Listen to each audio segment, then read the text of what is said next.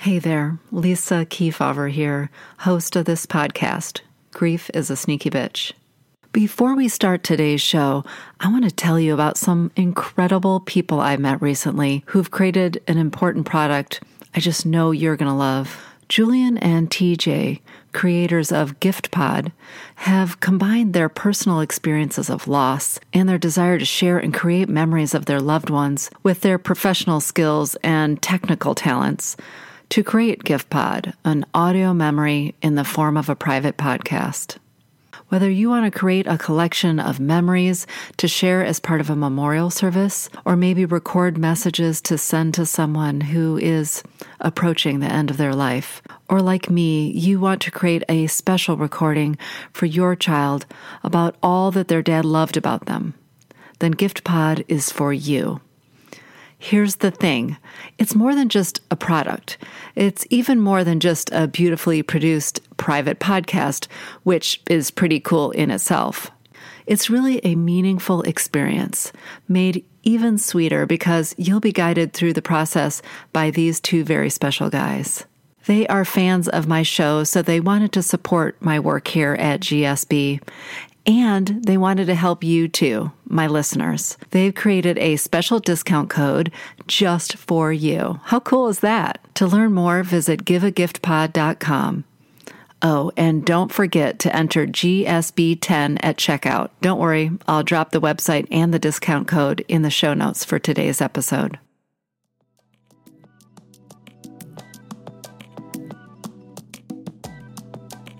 At the same time, though, the hope of doing the trauma recovery work and the grief work is not that you have to stay in that exact space or swim in it forever. But then on the other side of it, because we have this neurological net, so then when trauma happens, not only does that experience get encapsulated in this net, but also who we were at that time, our creativity, our interest, our potential, our potentiality is locked up in that. Yeah. So when we unpack the grief or unpack the trauma, we're also unpacking our potential. And I've seen so often when people come back and they're like, oh my gosh, I used to play the guitar, or I'm better with numbers now, or I don't have the social anxiety anymore, because now they've released not only the incident, but everything the incident robbed them of. Yeah. Being like stuck in that point in time to a degree. Yeah.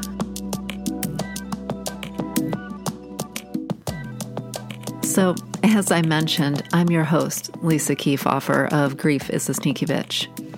And through this show and my work at Reimagining Grief, I'm on a mission to change the narratives of grief, one conversation at a time. In today's episode, my guest, Junice Rockman, brings her personal and professional wisdom to our powerful and far-reaching conversation.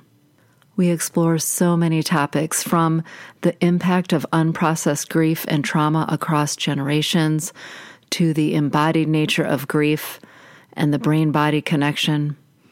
We share some of the insights and practices we've both discovered over our careers that people have found helpful in honoring grief. We've just talked about so much, so let's just dive right in. Junice and I are kindred spirits, as you will hear, and I can't wait for you to meet her. Welcome, Junice, to Grief is a Sneaky Bitch. I'm so excited to have you here. Thank you so much. I'm delighted to be here. It is so nice to have human contact with you from a distance. I know. We're near each other, but trust us, we're so appropriately physically distanced. We are. Since we don't have our masks on, which is another thing. Feels weird to be in a room without a mask. I know. It's just how quickly we become like operant conditioning, how we get used to. Yeah. And that becomes what used to be familiar becomes unfamiliar now. Exactly. Yeah. So can you start just by sharing sort of your name, your title, kind of what you do in the world, and maybe why we've come together, or why you think we've come together to have this conversation here on Grief is a Sneaky Bitch? Yeah, sure. I'm Junice Rockman. Some people call me J or J-Rock. I have a brain-based clinical practice called J-Rock Therapy, and I treat trauma, addiction, and family systems work through using brain-based approaches, because we have neuroplasticity. We have this phenomenal organism that we just haven't learned how to retrain our brain. So a lot of my work in the world is to help make mental health conversations mainstream. I do that in media as a contributor for CBS here in Austin and also NPR Radio. And, just really, I really am passionate about pioneering behavioral health literacy. Yeah. Well, I love that notion of sort of making mainstream and making visible these really important conversations that around mental health, which 100% of us, have some experience. We have some room to grow. We have some healing to do, and we can't do that until we kind of name it and make it visible. For right? Sure. I feel like 2020 for sure pushed it right to the forefront for everybody. Yeah. What used to seem like a luxury is now a necessity, or at least acknowledged as such, which is mental health care. So for sure. Yeah. Absolutely. Well, y'all, we're in for such a treat today. I was lucky enough to have a conversation with Junice maybe a month or two ago. She took over my IG Live at Reimagining Grief and share some wisdom with us in terms of techniques. But I know today we're going to explore grief, the way it's sometimes pathologized, kind of the interventions that you see. We might talk about intergenerational trauma and grief, race and grief. Who knows? We're going to just see where the conversation goes. But I'd love to start where I start with all my guests on the show, and that's asking you, what's your earliest memory of grief in your growing up life, in your childhood? And when you think about what that incident was, whether it was a death loss or some other kind of loss, how are the adults in your life modeling grief, implicitly, explicitly? And what do you think that taught you about what grief should look like? And I know you can appreciate the sort of generational and cultural family systems way we learn things. So I'm particularly interested to hear your reflections on that time in your life. Yeah. I mean, I think it's really interesting. It's interesting being a person in this country that had roots in other places, but those roots were interrupted by this entire transatlantic slave trade trauma that happened for centuries. And so the way that, like, my maternal grandmother, who is part Native, Indigenous American, a little Irish with her red hair and freckles. She's adorable. Okay.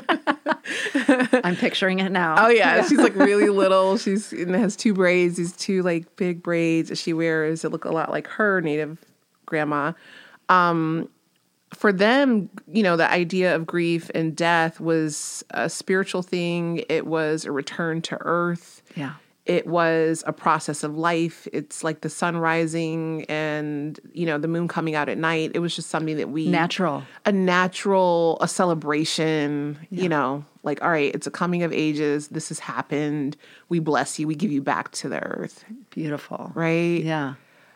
So you have that. And then I was saying it's Nigerian Native American, and people are like, what? Don't throw Irish in there. But then you have, from the continent of Africa and the way that a lot of folks grieve there, and there's over 50 countries, by the way, so it's not just one big country, right. It's a continent.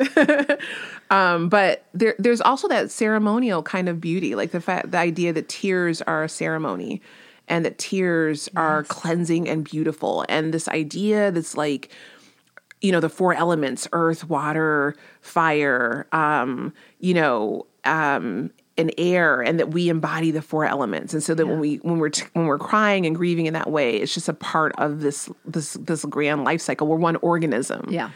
So you have that. But then you have the trauma of people being removed from their language, and oh my God. I mean, you can go on and traditions, on. Cultural, traditions, spiritual practices. And just levels of assault and torture and all of this. And so I think by that time, bringing that whole context together, by the time, like, my parents and people in my life as a child growing up experience grief. It was kind of something to pack away, tuck away, try not to deal with it, whisper about Uncle so-and-so who just passed away. And it's kind of like, as a kid, I can remember like kind of peering around the counter, like, what are they all talking about? Like, what happened? It was very hush-hush. It was very hush-hush, yeah. So I think that like our way of mourning was also lost in that process historically. And so by the time it came to me, it was different. Had it not been for my grandma, who was very vigilant about sharing, and passing down the oral tradition so I could know how to do these things in a very natural, holistic way, I wouldn't have known. And I would have just been as shocked and horrified and disconnected from it as I was growing up learning to be. Yeah. So you mentioned maybe an uncle, but there was kind of people in your life, someone passed, and overall you would say in your family, the sort of culture was like, shh, don't talk about it, especially with kids maybe. Yeah, exactly. Don't talk about it, and then like hide the grief, like stuff it away. You might notice like little burst or someone crying. You're like, wait, what's happening? And it's just like, I'm fine, I'll almost go away kind of thing. And then this particular, it was actually a great uncle. He had served, I want to say he was in Vietnam, but he had been a victim of racism and assault while he was serving. So when he came back with severe mental illness, not just from the war, but from that as well. So then that was also very hush-hush. Right. So the layers of that. It was layered. It was complex trauma and complex grief. Yeah. And so it wasn't until like maybe going to some of like the funerals and things like that where people would really get upset and go and become hysterical and like, talking to the person in the casket, like, don't leave. And and that became shocking and very but also disturbing. Was it sort of like in your family, well, that was, if you're going to let it out, that's the place. And then and get it done there. Right. And it always seemed to be like during like the procession, like that final moment when they're going to take the casket out and that sort of thing. And then the person would just kind of lose it. And I was like, oh my gosh. And that was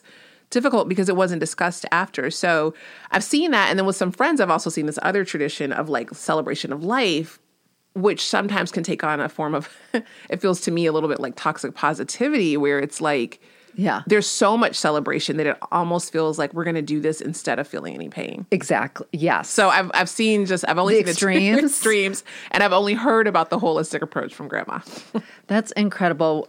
Oh, man. There's so many things I want to explore there. I think that toxic positivity that you're talking about is part of the sort of harm that happens to people who are trying to grieve, particularly, again, in the U.S. I know we have listeners from around the world on this show, so the reference point here in our conversation is U.S. culture versus then which I think kind of goes hand in hand with then if it's not happy, don't show it.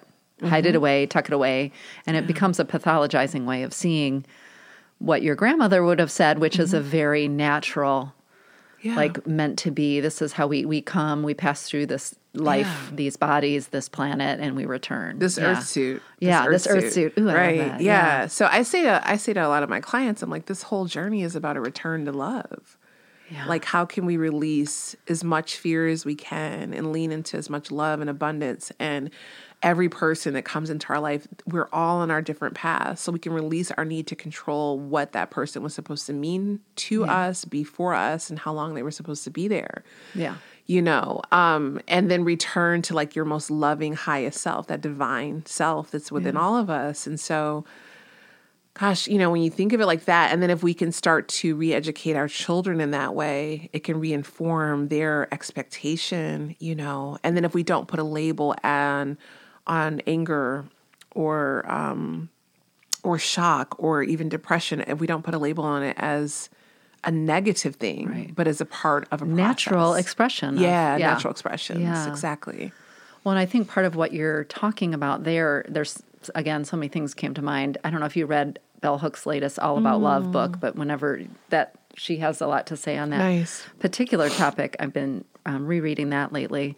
But I think the piece that you're talking about there is, how do we sort of see our grief actually really as the other side of the coin of love and expression, but that how do we allow ourselves to hold space for all of it, for the love and the celebration of life and the anger and the shock and maybe the resentment or the relief or the fear or all of the emotions that can come with grief, whether it's death, loss, or some other kind of grief situation. Yeah, we're multidimensional beings. I remember I was on the beach recently, and I decided I wanted to go at sunrise, which is like an act of God because I like to sleep in late. So I love that. I did it. Yeah. Thanks. So I had like my fresh juice and I brought my breakfast. I was like, I'm going to do yoga and watch the sunrise. I did it. I did the whole thing. All right. Had my yogi moment. But I said that to say, I remember looking at the ocean and watching the tide come in. And then I was noticing that the moon was in the sky.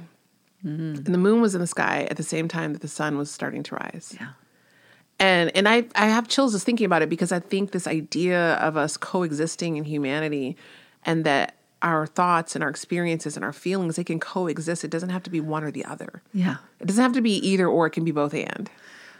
And is my word. Every intern, every clinical person any employee that's ever worked for me is like, oh, here comes Lisa So I'm with speaking her your and. language. They're like, anytime somebody says the word but, I'm like, and? So, yeah, I love that. And I mean, you're back to talking about that sort of natural elemental way of thinking about the world, that we have this complexity. It's really because beautiful. we become very disconnected, I think, from our true selves and our spiritual selves, and in our pursuit of Western knowledge and educating ourselves. We've educated our sense of consciousness. We have this consciousness that can't be quantified by time and space. We have a collective consciousness, by the way. Exactly. And so, but that doesn't fit neatly into the binary top 10 list, 5 ways to kind of culture that we've created, which some of those scientific models and ways of seeing the world are useful. It's not all good, bad, and.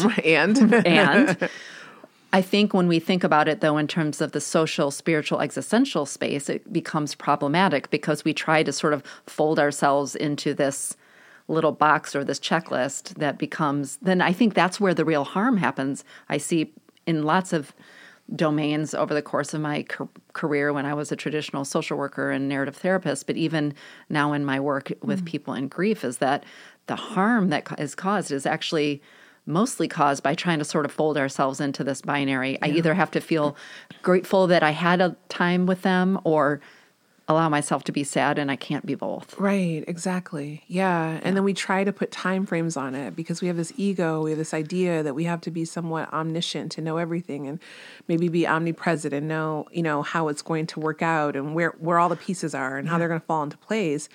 And part of life is surrendering and understanding that there is a degree in which we are powerless over these things, but there's something in that powerlessness and that surrendering that becomes powerful for us, and we need to give our brain and our body an opportunity to detox and to release some of those, stress hormones and neurochemicals so that it can cleanse itself and it can realign itself. And if we have, a genetic predisposition to depression or PTSD triggers because of epigenetics and how there's a chemical imprint and a mark that's made on gene expression through generations, like people's experiences live on in the gene expression of their ancestors, literally, then we really do need to allow ourselves to have that healing process. And I think that there's just a lot of fear that if we do let those emotions, energy, emotion come through, that we won't be able to withstand it or we'll never pick ourselves back up.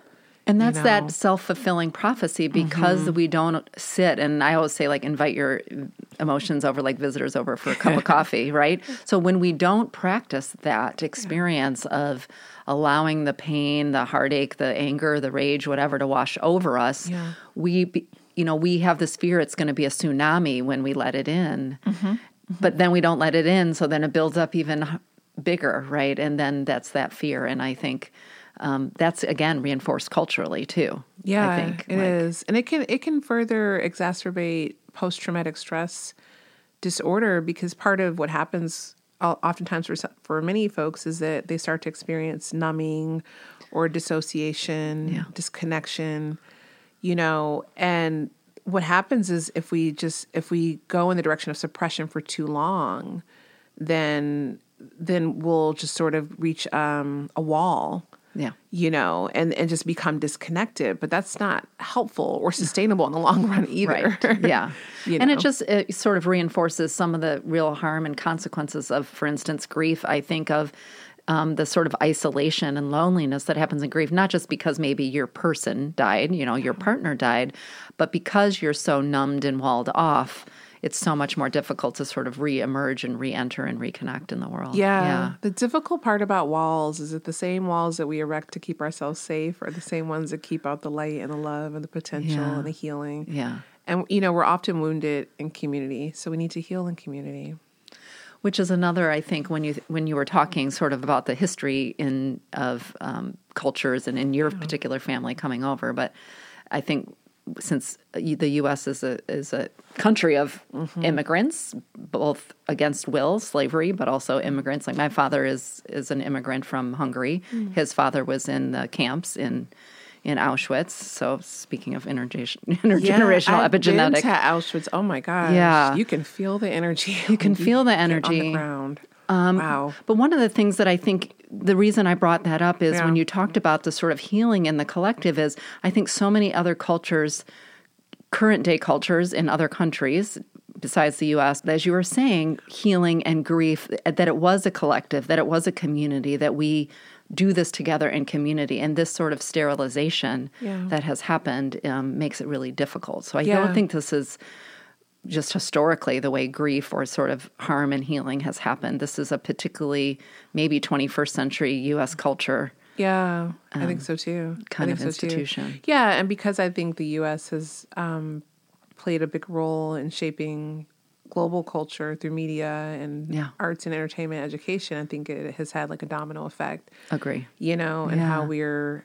processing this. And so there's also just like sort of that collective consciousness and that feeling of loss. And what's happening right now with this pandemic, there's a lot of people who even just have experienced like vicarious trauma from having a heavy news diet.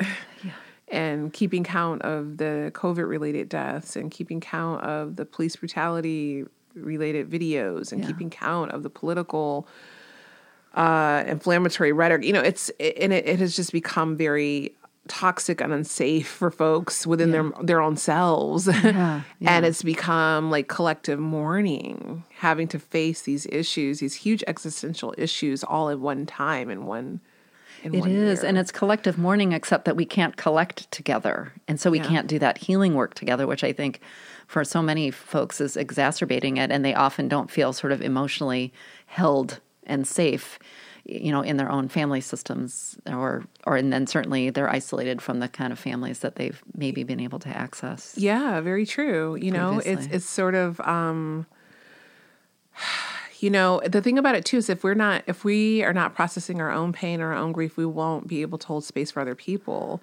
So then oftentimes people feel like, well, who do I turn to and I don't want to become that person that every time you talk to me, this is my new banner, you know? Yes, exactly. I don't want to be that guy or that girl or whatever it is. So they tend to just internalize it and keep it to themselves, which causes, you know, further isolation. And then people will say things like, well, let me know, or, you know, I'm here. And that is passive. Oh my gosh. The worst. The worst. Actually, I did a post today at Remanaging Grief about that, a daily invitation about like, being careful to not ask the leading question where you have an agenda where you're trying to fix somebody when you're showing up in support and bearing witness, and to remember to show up and invite kind of the quiet soul from that person to emerge. So maybe instead asking questions like, what do you want me to know about what's going on right now? Or can you tell me a little bit about your person? Or something that sort of invites the sort of soul to come out. That's great. I like that. What can you tell me about your person? Because by you not bringing up the person doesn't make their grief go away. I always say people are like, I didn't want to bring them up because I didn't want to upset you. I'm like, we were thinking about the person. Oh yeah. You not bringing it up just makes me think you weren't thinking about the person, and that I am not safe, as you were talking about this sort of sense of safety, that it wasn't safe for me to bring it up. Yeah. And the other thing is when we don't open up. You know, I loved what you were talking about there about like when we don't acknowledge or open up about our own pain, we not only can't then show up and bear witness for other people's pain, we're modeling, back to the conversation we had about the beginning, about what you learned in your childhood around grief, is when we don't talk about our own hard things, then we are implicitly modeling to everyone around us, it's not okay to talk about hard things with me. Right, exactly. You know, even if you think of yourself as being very empathetic and you want to show up and you want to be supportive, people actually are watching well, they never seem to have anything going wrong in their life. They never tell me about any hard things. So I don't want to be the friend who gets to be known as the person who says, I cried all night last night over my husband who died 9 years ago. Right. Yeah. Yeah. I think that's so true. And I think in particular for a lot of people, like folks of color, it's like a badge of honor, like how strong you can be, or if you don't cry, like, oh, you handled that so well, which that can be really harmful. And I think that it came from a space of like being a coping mechanism, because there's a survival, that's a survival we didn't have instinct. time to stop and fall apart. Like, you have to live, you have to survive. Yeah. How about that? Yeah. But we're still using some of those older coping mechanisms from, a couple of centuries ago, when we can learn how to thrive. And we cannot thrive by living in survival brain. We cannot thrive by reptilian brain does not really allow for thriving. No, like living in that amygdala threat detection activated sympathetic nervous system state where, you're constantly just cycling between fight, flight, freeze, or fawn. Yeah. And then that becomes like sort of a way of life. And I think that's where tapping and breath work and the guided meditations that you offer and things like that become so important to unlock, because our body will lock trauma in our nervous system at a cellular level. Yeah. So it's so important to begin to unlock that so that you can learn how to, once you survive, learn how to thrive again. When we come back, Junice and I explore how sometimes the approaches we learn to help us get through grief or other challenges earlier in our lives, they become maladaptive or no longer serve us. She offers practical wisdom and insights that will help us develop new strategies. I'm your host, Lisa Kefauver. You're listening to Grief is a Sneaky Bitch. What you're talking about is really interesting, Junice, because one of the things I think I hear people say to me often, either in writing or through the one-on-one work or when I'm doing a workshop, is like they say, well, that's just how I always did it, or that is how we showed up in the family, it's sort of those techniques. Or they start to feel guilty and shameful, like, well, I don't know, that's just how we always did it in my family. And my invitation is always like, those techniques that are in your life came for a reason. They protected you at one time. And there's no reason to feel shame or judgment. In fact, we might take a look at those techniques and have compassion for them. Say like, hey, that really helped you survive. Either that helped your ancestors survive, or maybe that helped you survive a difficult relationship or a difficult childhood. But the invitation is, how is it serving me now? And just to bring real curiosity and self-compassion and say, I don't feel like this is actually keeping me walled off, or this is keeping me stuck, or this is keeping me. And so I always say kind of Marie Kondo it, thank you for your service. You were a gift. Lovingly release you back. Yeah, exactly. I release you back into the world. Yeah. But that also requires us then to develop new ways of operationalizing and new ways of thriving. How have you seen people do that kind of replacing, that kind of letting go of coping strategies or systems that maybe were once survival systems and replacing them with things that are really around thriving? Yeah, I think I've shared this metaphor with you before, like a person that has fought a battle and they're walking through the desert and they're still wearing the same armor for the battle, but now the same armor that got them through that battle is weighing them down. It's too heavy and it's getting in the way of their journey to the next space. So it's like lovingly putting that armor down. Thank you for serving me, but you no longer, this is no longer serving me. It's actually getting in the way. Yeah. And it's a daily practice. It's a daily habit. It's a daily routine. And I think it also helps having community that is in that recovery process with you, that's safe, that you can share, like, what are you doing today? You can be vulnerable with, like, I kept carrying that armmer today, and you can have that loving community that says, like, exactly, hey, what might it feel like to set that down? You need a recovery community. Yeah. This is 12-step is not just for, or the concept of 12-step, I should say, is not just for substance abuse disorder. The concept of recovery and having a community and having accountability and having folks that you can check in with, because that helps to accelerate the process of neuroplasticity and accelerate the process of learning those new habits and behaviors till they become not just an event, but a lifestyle. It becomes now a part of who you are. I also think that community that you're talking about, that sort of bearing witness community, it's not just a community of accountability, which is important as we retrain our brain and retrain our habits. But I also think, like, I studied narrative therapy and the works of like David White and those folks.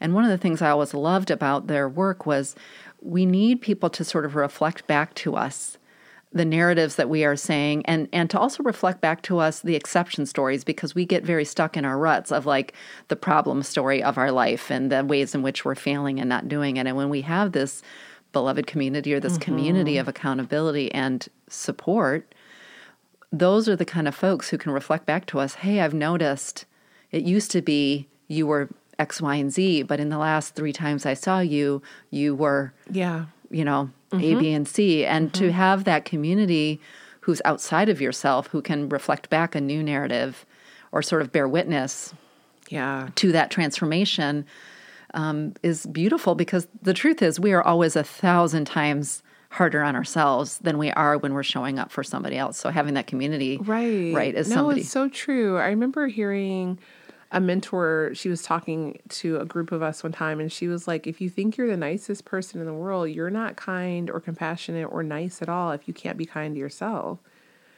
So she's like, what is your self-talk like? Yeah. You know? Yeah. Especially when you get under stress and once, you know,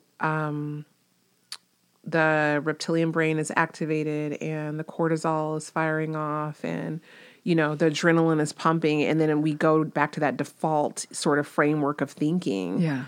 And even that takes practice, retraining and rethinking, and noticing, like having that accountability in the moment. It's the noticing. It's like you can't retrain that. I always talk about this in the guise of the shoulds of grief. You know, I do work. In fact, I have a workshop coming up called Ditching the Shoulds of Grief. And one of the things that I talk about, and that's that self-talk that you're talking about. Sometimes it's self-talk that we've, of course, learned from the culture. I should be over it by now. I shouldn't be crying. I shouldn't be mad. I shouldn't be relieved, whatever all the shoulds are. Yeah. But you can't do anything with it until you start to notice it. And when we have all of those thoughts that are, as you said, are sort of core, reptilian, you don't even know they're there. And they also have this quality of being true with a capital T. They're so convincing in their quiet whispering in your ear, you know, in your reptilian brain. And it isn't until you do some of the work that you were talking about to first notice and go like, did you just hear what you said to yourself? Did you just hear what you said? Right. Would you talk to your mother that way? Would you talk to your best friend that way? Yeah. And we can't really retrain our brain until we start to notice what are some of those ways in which we talk to ourselves. Yeah, it's a way of taking back your own personal power too. Because I used to talk a lot about releasing the need to have external validation in terms of it owning your identity. Yeah. I think we all like a good dose of external validation, right? There's nothing wrong with that. That's very human. But when it owns your identity, who you are is about what's happening outside of you rather than what's happening in you. Because at the beginning and the end of it, you've always been enough. And the resources that you need to heal and recover and rebuild, they reside within you. Yeah. Right? It doesn't mean you don't reach out, but they reside within you. And so part of, I think, when we experience these things is that opportunity to return to ourselves and return to that which is divine within us. Yeah. And, you know, oftentimes it can feel like it's happening to you, but sometimes you'll find over time it's rather happening for you. And and it doesn't mean that it takes all the triggers away when you do this recovery work. It doesn't mean first of all, it's not linear, of course. It's not going to always be a straight path. It's not going to always be sprinkles and yoga. You can't just check off your little 5 to-dos and I'm all better I'm done. now. No, it's going to be some long nights and self-deprecation. I mean, we're on this journey forever, right? Yes. I mean, this is the gift of being in these human skins and being in this space. Yes. Yeah. But once you get to a certain level of healing and recovery, I do think that the triggers become less often. They become less intense. And the duration and your ability to bounce back, that changes. Well, and back to what we were talking about earlier, you've allowed the waves to come in and go. And so you have this experiential, both in your brain, but also sort of in your cognitive mind that like, hey, triggers have happened, waves have come, and Notice I was okay. it. Yeah. And I have now, that has happened 3 times, 5 times, 20 times over the last 5 years, and I'm okay, and I was okay then. Yep. So even if it's not necessarily, I would think, the goal is that the triggers won't come. We're recording this in the midst of the holiday season here, so triggers and grief are a real thing. So it's not necessarily that the triggers won't come. It's that we build up this capacity to know sort of experientially, I can ride this wave. Yeah, right. Yeah. Exactly. And we get to know not just can I Exactly. ride this wave, but what are these coping strategies, or what are the things Yeah. I need to do for my self-care, whether it's tapping, whether it's meditation, whether it's journaling, whether it's screaming, whether it's doing less. Can we just talk about just Paring it down. paring it the Minimalism. F down? Again, counterculture idea here. Right. Lower your standards. Lower your standards. Well, I would say lower your volume. I right? know, Yeah. I know. I'm being. Maybe raise your standards, lower joking. your volume. Yeah. But because we've done it over and over and over time through this kind of recovery phase, as you're talking about it, we have that lived experience, and then we've developed those strategies. Right. And sometimes it's like, well, now what do I do? It's just like rinse and repeat. Yeah. Just keep doing it. Yeah. Keep doing the work, because big doors swing on small hinges. It's just a little bit, it's the incremental stuff over time Yeah. that makes the difference. And learning, employing like an arsenal of various coping strategies, whether it's, I have my lavender essential oil roller, or, I have my, B12 supplement or CBD oil, or, I stretch, or I tap, or I breathe, or I call a friend, or I scream in a pillow. You can just keep, employing, I eat something good food, or hydrate, take a nap and rest. That does a great deal for reducing trauma response and reducing inflammation, Right. So but just learning those and getting curious about, those empowering questions, instead of just, why is this happening to me? But like, what do I need to learn? What do I need to know? And who can this help? Yeah. That becomes more empowering than just why, but what do I need to learn here? Yeah. What do I need to know? And who you become in that process becomes more powerful than what it is that you're actually experiencing, I think. Yeah. In the long run. That meaning-making kind of experience is really important. And I think, too, when you're faced with those triggers, those waves, some people call them in grief bursts. Yeah. I think one of the questions that I get so most often is like, what do I do? How do I go on, whether it's early grief or kind of later on?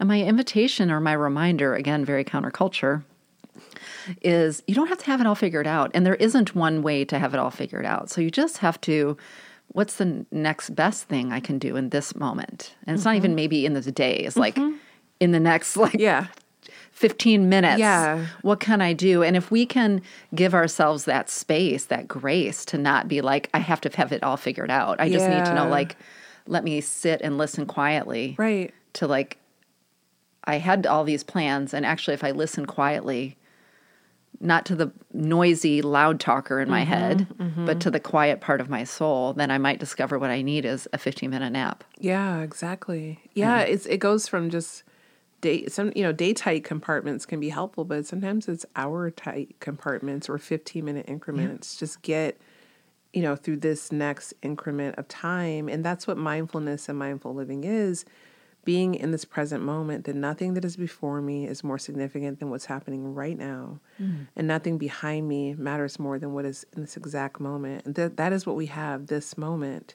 That is mindful living. And you talked about riding the waves. Like, life is like water. When you don't know, go with the flow. Like, our bodies are over 70% water. Our brains are over 70% water. This earth, this planet, this little pebble flying through the sky is over 70% water. And I remember a lifeguard one time saying to me, like, hey, if you ever get caught in a riptide while you're out there in the ocean, make sure you go with the flow, because the resistance to what's happening is what causes people to tire you out. Right.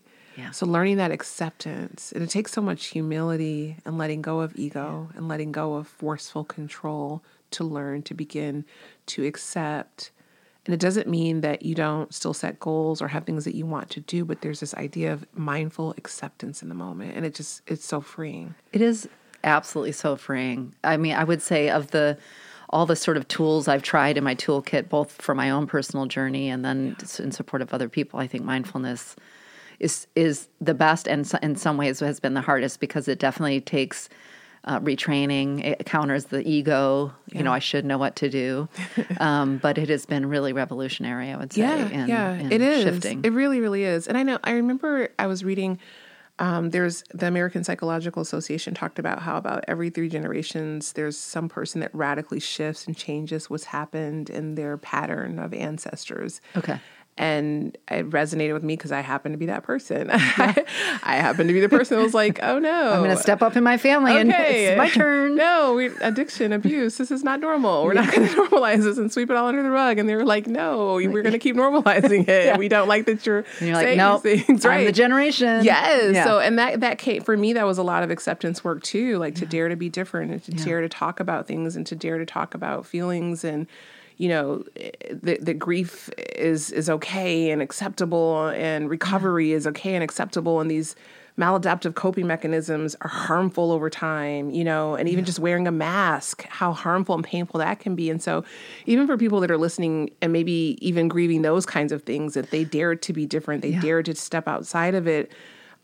Just know that oftentimes the first person out of a system takes the biggest hit, but it creates the pattern and the tide for healing for generations to come. Absolutely. It's not just your healing. I mean, we learn everything really, but grief for sure, mostly through all the implicit things, and the explicit things. So when I hear parents say, I don't want to cry in front of my kids, or I don't want to tell my kids, or I don't want them to have to go through hard things, I just think, well, what are you teaching them? How are they going to know? How are they going to know? Be like, she was always perfect. Right. And then when they feel sad, angry, confused, lost, they don't have all the quote unquote answers figured out, then they're going to think, well, there just must be something wrong with me. Yeah. That's one of the greatest gifts we can give children is to model vulnerability age appropriately. Yeah, it doesn't of mean you're course. oversharing. You're not turning them into your therapist or your best friend, but it's okay to say that you're having a rough day. It's okay that they see you cry. It's okay that they see you need to rest or self-care. Yeah. We're going to have quiet right now. Write all your thoughts on a piece of paper and we will reconvene. But we are not going to do 1,000 questions right now. I love that. Yeah. You're listening to Grief is a Sneaky Bitch with my guest, Junice Rockman. When we come back, I invite Junice to share what she's discovered when clients are able to do the hard work of grief and trauma recovery, and the surprising benefits that result from that most difficult work.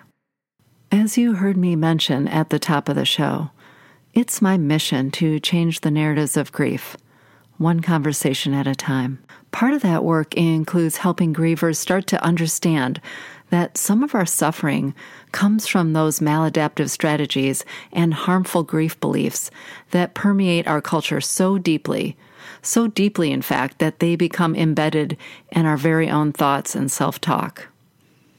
I've intentionally created safe, supportive, and educational services to meet you wherever you're at, including individual sessions, group-guided meditations, workshops, and seminars, including the one I mentioned earlier, Ditching the Shoulds of Grief, coming up in February. I'd be honored to help you find meaningful and practical ways to incorporate space for your grief so that you can do the important, necessary, beautiful work of living more fully each day. You can learn more about these offerings and about why I do this work by visiting reimagininggrief.com. Yeah. You touched on just a little bit ago, but I'd love to kind of go there and explore a little bit, either sort of what you've experienced in your own life in terms of grief, but also, of course, what you've seen as you've worked with folks over the years.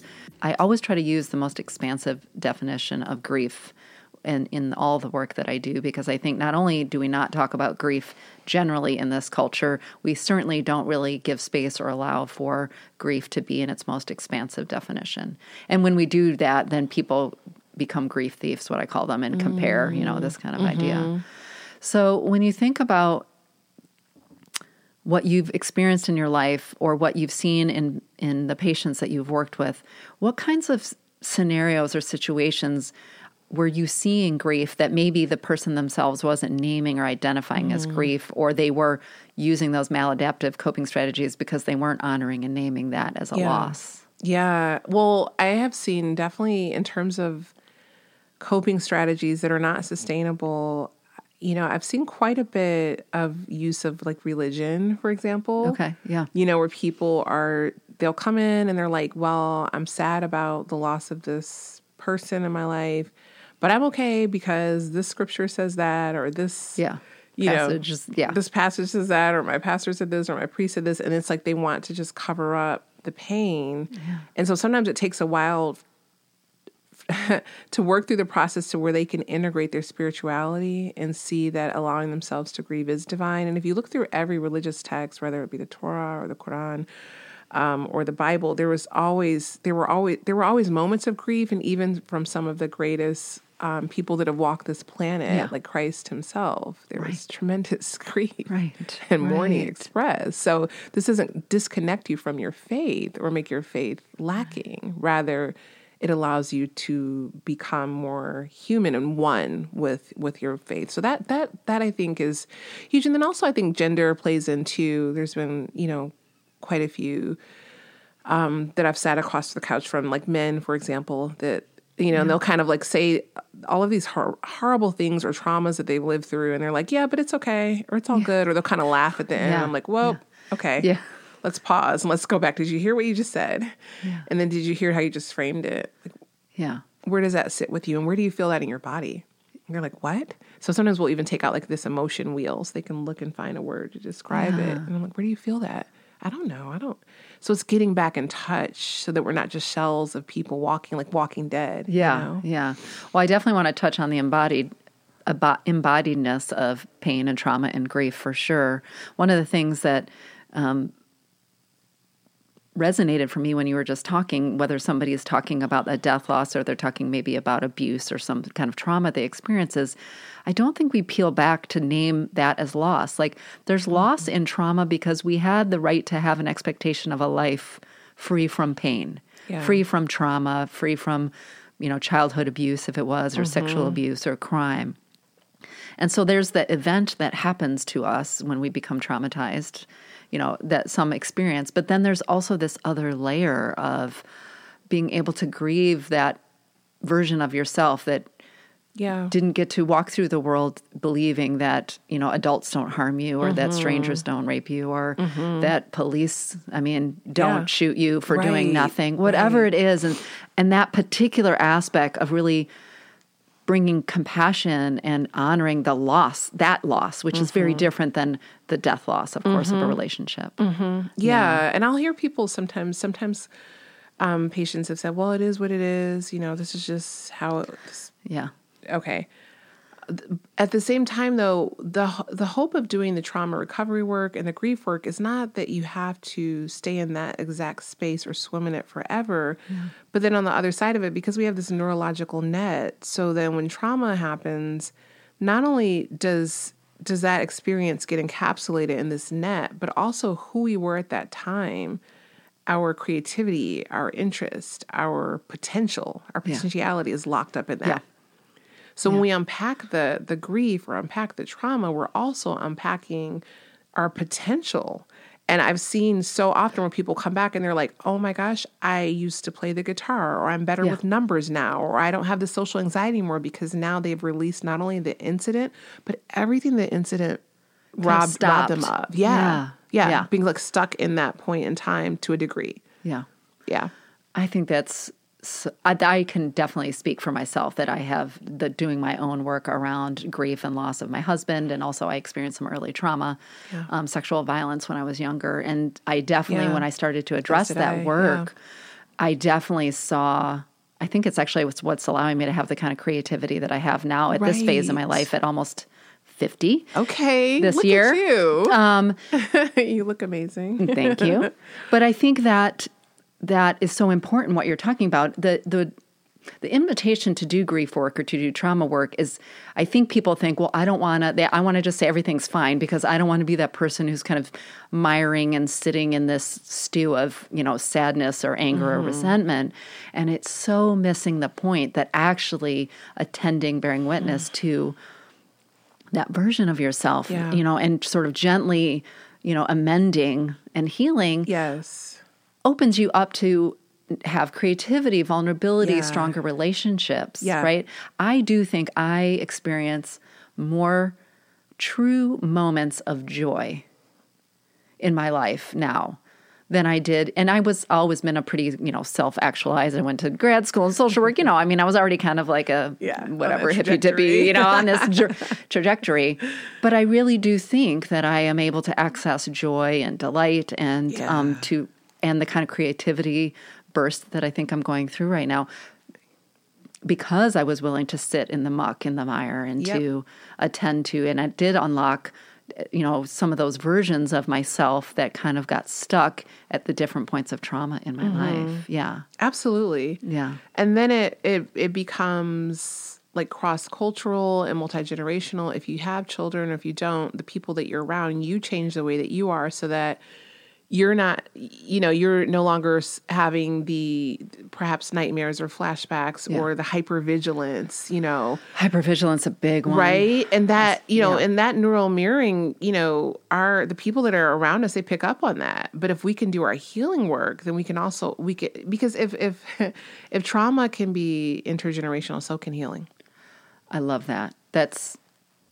You've read My Grandmother's Hand, right? Resmaa Menakem. Have you? No. And every time I say stuff, people are always like, that sounds just like this book. And I'm like, I don't know the book, but I have heard of the book. I already lent out my copy. Otherwise, I'd lend you mine. So support his work and buy it anyways. And I dropped the link to the book in my last episode with my conversation with Shona Taruza, because we were talking about intergenerational trauma, immigration trauma. She kind of went from country to country and was in Zimbabwe during the war. Racial trauma too, and I think that book, the work that Resmaa has been doing, is really helping us understand that exactly what you're talking about, which is trauma can be not just epigenetically, culturally, in family systems, behaviorally passed on, and so can healing, and that's the invitation. And so can healing. Yeah, I work with some of the folks in my caseload in the legal field, and they're doing stuff with immigration, or they're principals and teachers, or they're law enforcement. So a lot of them are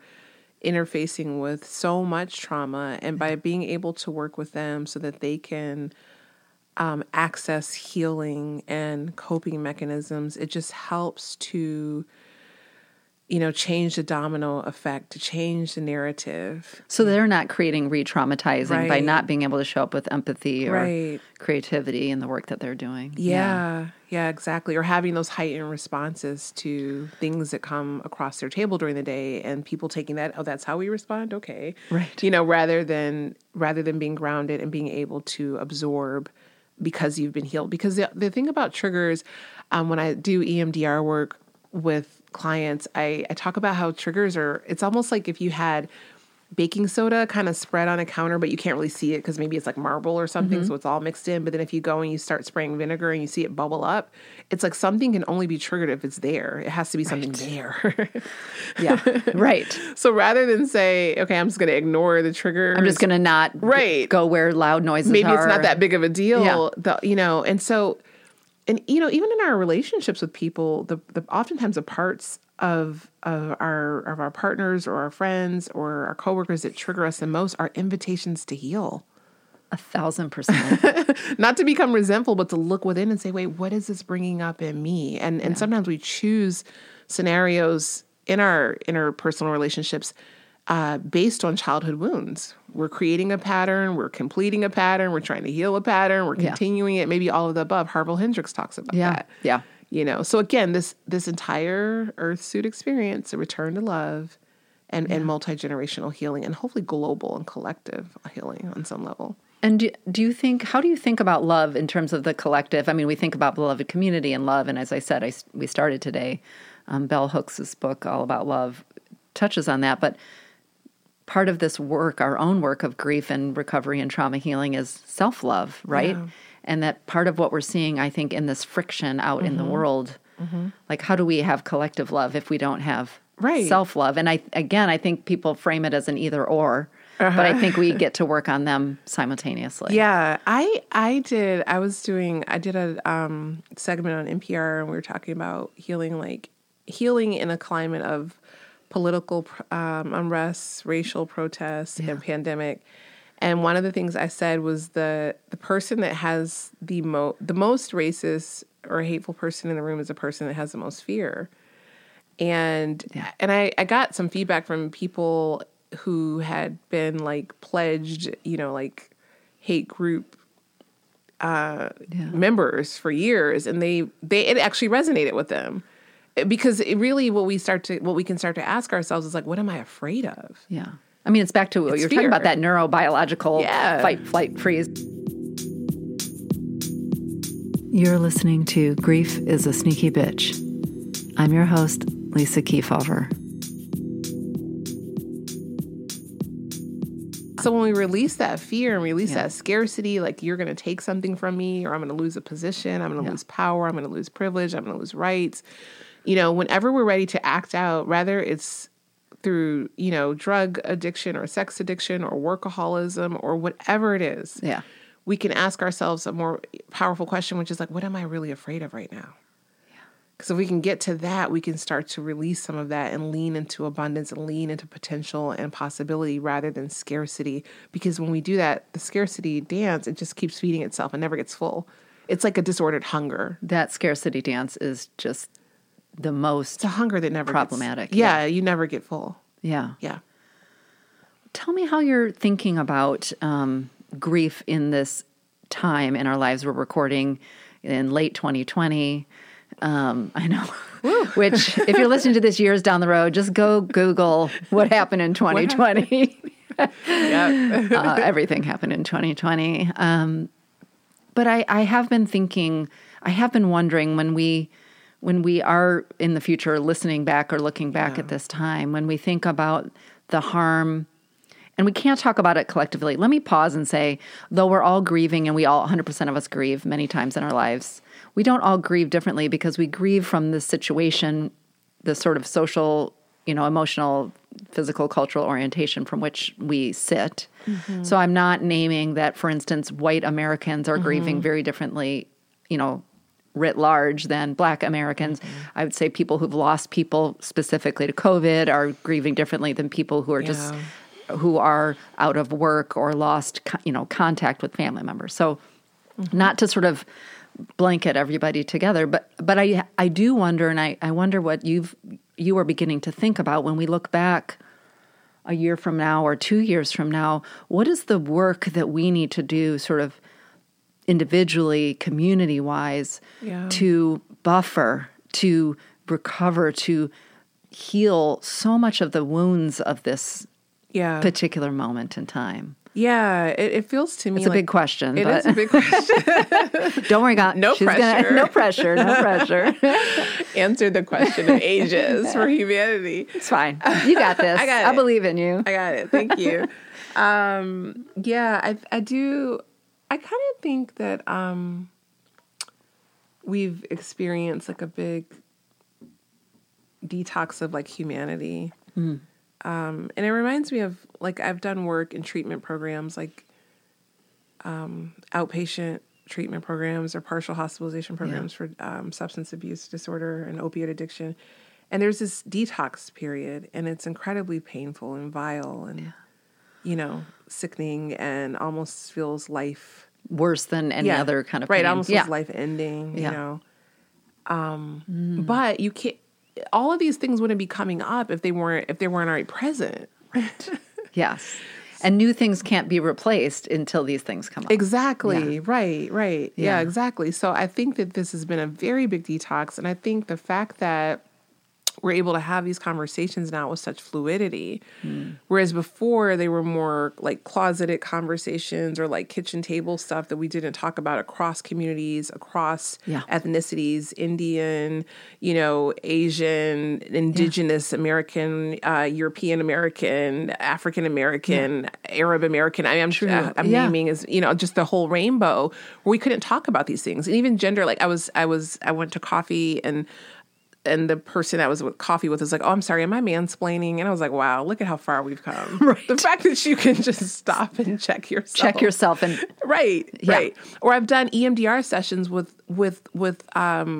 white American clients of European American descent that feel so much shame and guilt And that's a different kind of generational trauma. Yeah. That Oh, yeah. By the way, carrying. white bodies are carrying intergenerational trauma. Yes. It's not just And black I can bodies. talk about it. Yeah. Yeah. As a Tell brown yeah. woman. Because we need to look, and that's how we connect, Yeah. right? Yeah. It's not just, well, your grief trumps mine, or no, you have to be made wrong for, no. So this is, I think if we have to continue these conversations and then using resources like yours and like what's available and making it a regular conversation and implementing it in our, taking your work to corporate America. Yeah. And taking some of the stuff, right? Like some of the stuff I'm working on, taking it into the school system so that it can become a new fabric of who we are. Yeah. That we don't lose this moment and forget it and go back to the way that we were. Because we already had a virus of disconnection before this virus showed up. Y'all, I'm going to pause on that one. Did you just hear that? That's a quotable moment right there.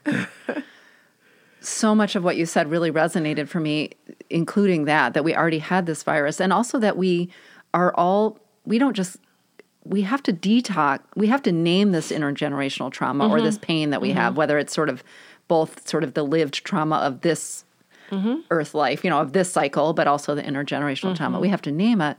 But then we also have to detox all of those coping strategies that kept us maybe, again, back to that reptilian survival brain, right? Yes. And we have to detox. And instead of, I do hear a lot of pushback right now. I'm constantly, in my last episode, I was talking about race. My sponsor for my last episode does work with white people to really own some of the intergenerational trauma and the kind of spreading of harm that we white Americans continue to do, often unbeknownst to ourselves. So, but I think when we talk about this upheaval, this time of 2020, I love that you use the metaphor of the detox, because instead of saying, oh, why has everything changed, or it's just so difficult, or I wish you would stop talking about it already, or talking about it is actually what's causing the problem. Right. No, it's already been here. It's been there. We checked ourselves into rehab. We're detoxing. But the beauty of detoxing is when we do that cleansing, then we have this sort of fresh chance to say, okay, what is the good medicine? Yeah.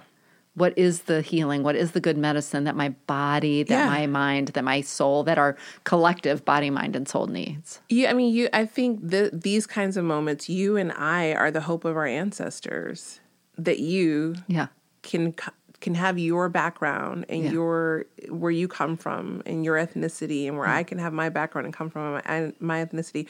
We can have these conversations about healing. These were, because we were born into this trauma, and we were born into this colonialism, and we were born into this racism. White supremacy, and no matter if you were a benefactor of the system or at the bottom of the system, people, for the very most part, did not ask to be a part of it or ask to play that role. And I think that needs to be said to alleviate not only the shame, but the blame, and to see the connection in our experiences.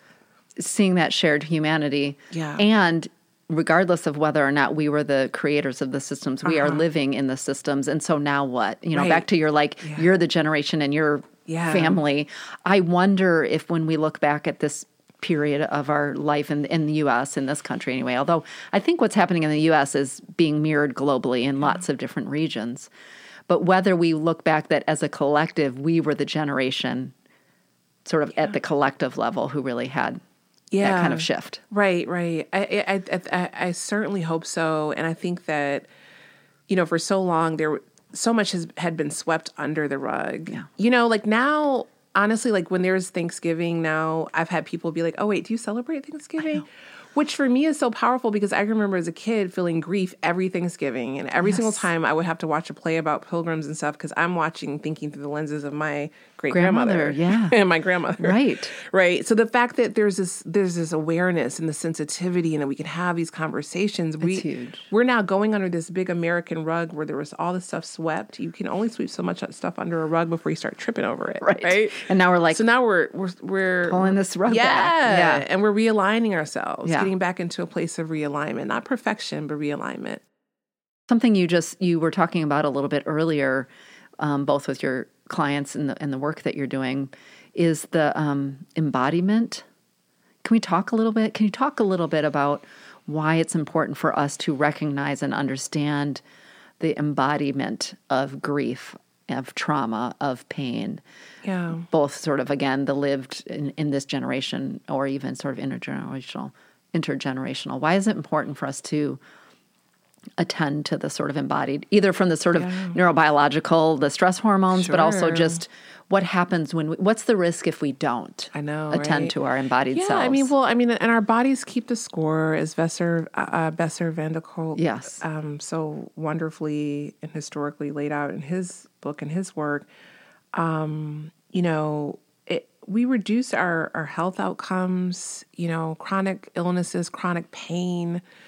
There's a chronic pain protocol that I did a training for with EMDR work, because it's a way of addressing, fibromyalgia and arthritis and all other kinds of chronic illnesses, migraine headaches and things like that, through unlocking the trauma and where it's stored in the body. Yeah. And oftentimes people that have back pain, lower back pain, they don't feel supported. People have chronic shoulder pain. They feel like they carry too much weight on their shoulders. The arthritis, there's like this brittleness. They're not able to absorb and digest and process life. So we have to get to the root causes. Yeah. We can't change what's growing from the tree until we get to the root and then replant something new. Mm-hmm. And we don't want to be a society that lives so much in our head that we're disconnected with our bodies. Which, again, back to culture, I think we are set up for that failure, right? Yeah. In the U.S. culture. I think we live as if we're like, heads, and then there's the body. Feel nothing. And nothing. There's no connection between. Yeah, so sort of symbiotically inviting that sense of wholeness, because part of the goal of therapy and treatment planning and wellness planning is self-integration, to take the parts of ourselves to become whole. Yeah. So that's what this is about, and that's why body work is so important. And you will notice your health outcomes improving. It's incredible. Right. I've even seen folks with respiratory disorders, when they can start to speak and breathe and speak out the things that they've been holding for years or for generations, along with changing with nutrition and diet and exercise, they're not struggling with asthma anymore. I mean, I've seen it happen. So We're just living, breathing like sponges, carrying stuff. And that's why it's so important to cleanse. Yeah. I mean, back to that detox metaphor. Yeah. Well, and our embodied selves, sorry, newsflash for those of you who are listening or watching, is it's not like a one-time diet that the Kardashians are selling you on social media. Right? This takes work. And just like detox does, the first time you notice, the second time, this is going to be... Because we are patterned, we have developed these other patterns, and sort of unlocking and getting at the root. I can think so many times when I've led people through body scan meditations. It just happened the other day, and when I got to the heart center, it just opened something up in that person, and she realized that she had been like holding on to so much pain around her grief, and she was wondering why she was walking around all day having chest pain. Yes. And doing that one-time body scan meditation didn't mean that she's forever, like free of that, but she was able to name for herself. Yeah. She said to me, I've got more work to do there. And I said, yes, you do, but aren't you grateful that you are investing in spending this time to see that? No, exactly. Healing becomes a lifestyle, not an event. Diet, the root word of it is DIE. I remember learning some years ago, like I'll do a juice cleanse, at least like one day a week. Okay. And then a few days each month. That way it's a routine. It's not just some big thing you do in January or because you need to get into some outfit. This isn't about that. This is about... We live in a toxic environment, a toxic world, so we need to be on a regular routine of cleansing ourselves, not just physically, but then also emotionally. I had a client, we were doing EFT tapping, and I had her tap on the center of her heart, and one of the clearing affirmations we said was, I forgive my mother for not being the nurturer that I needed, and I release her, and I set her free because she's on her path, and I'm on mine.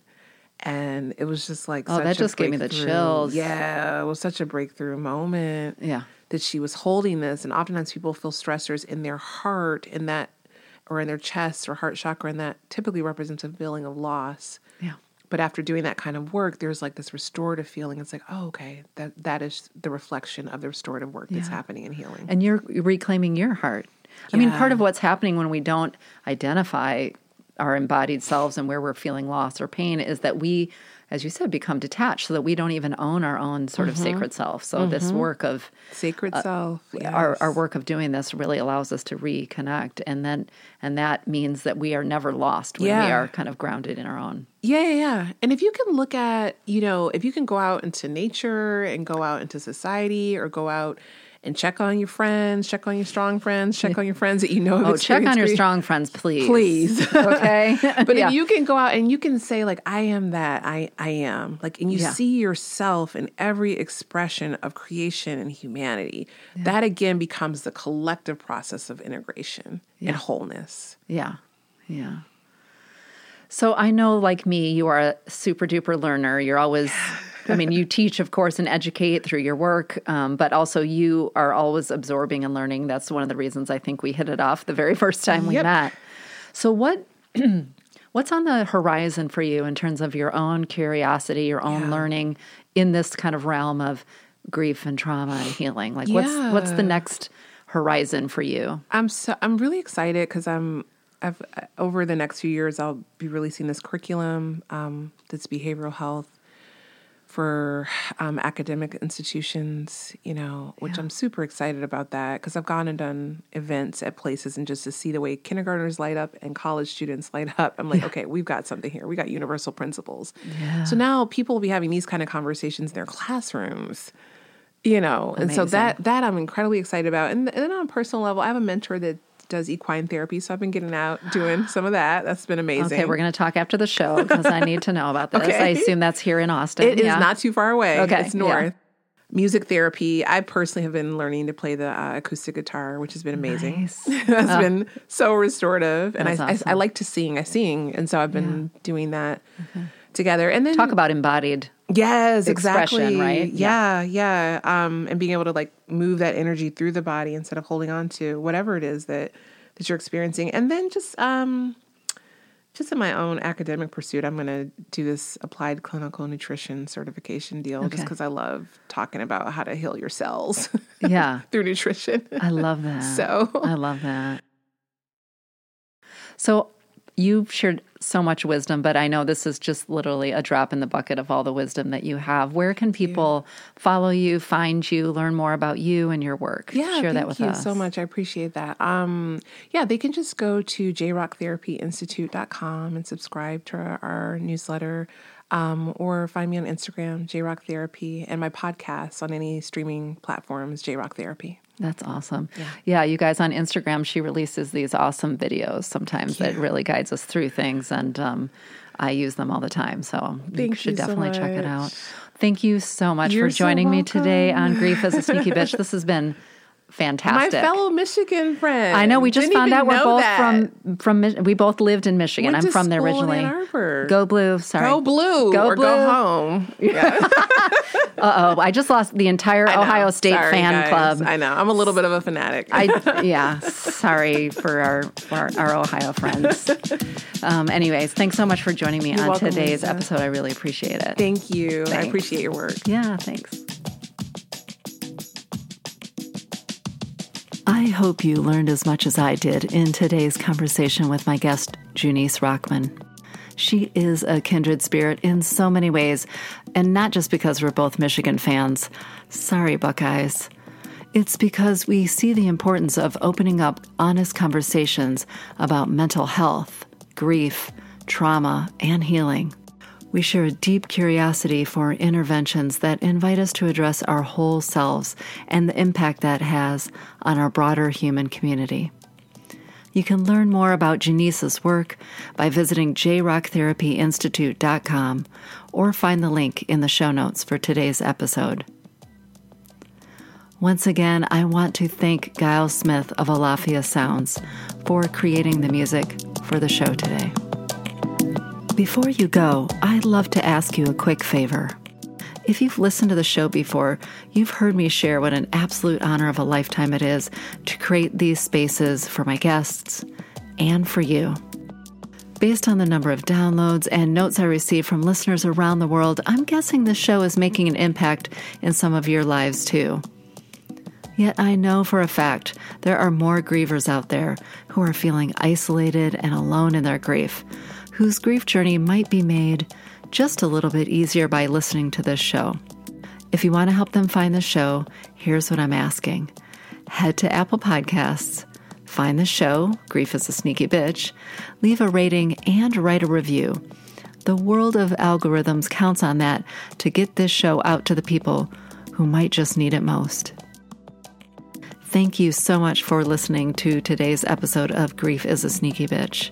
I'm your host, Lisa Kefauver. Until next time, I see you, I hear you, and I'm holding you in my heart.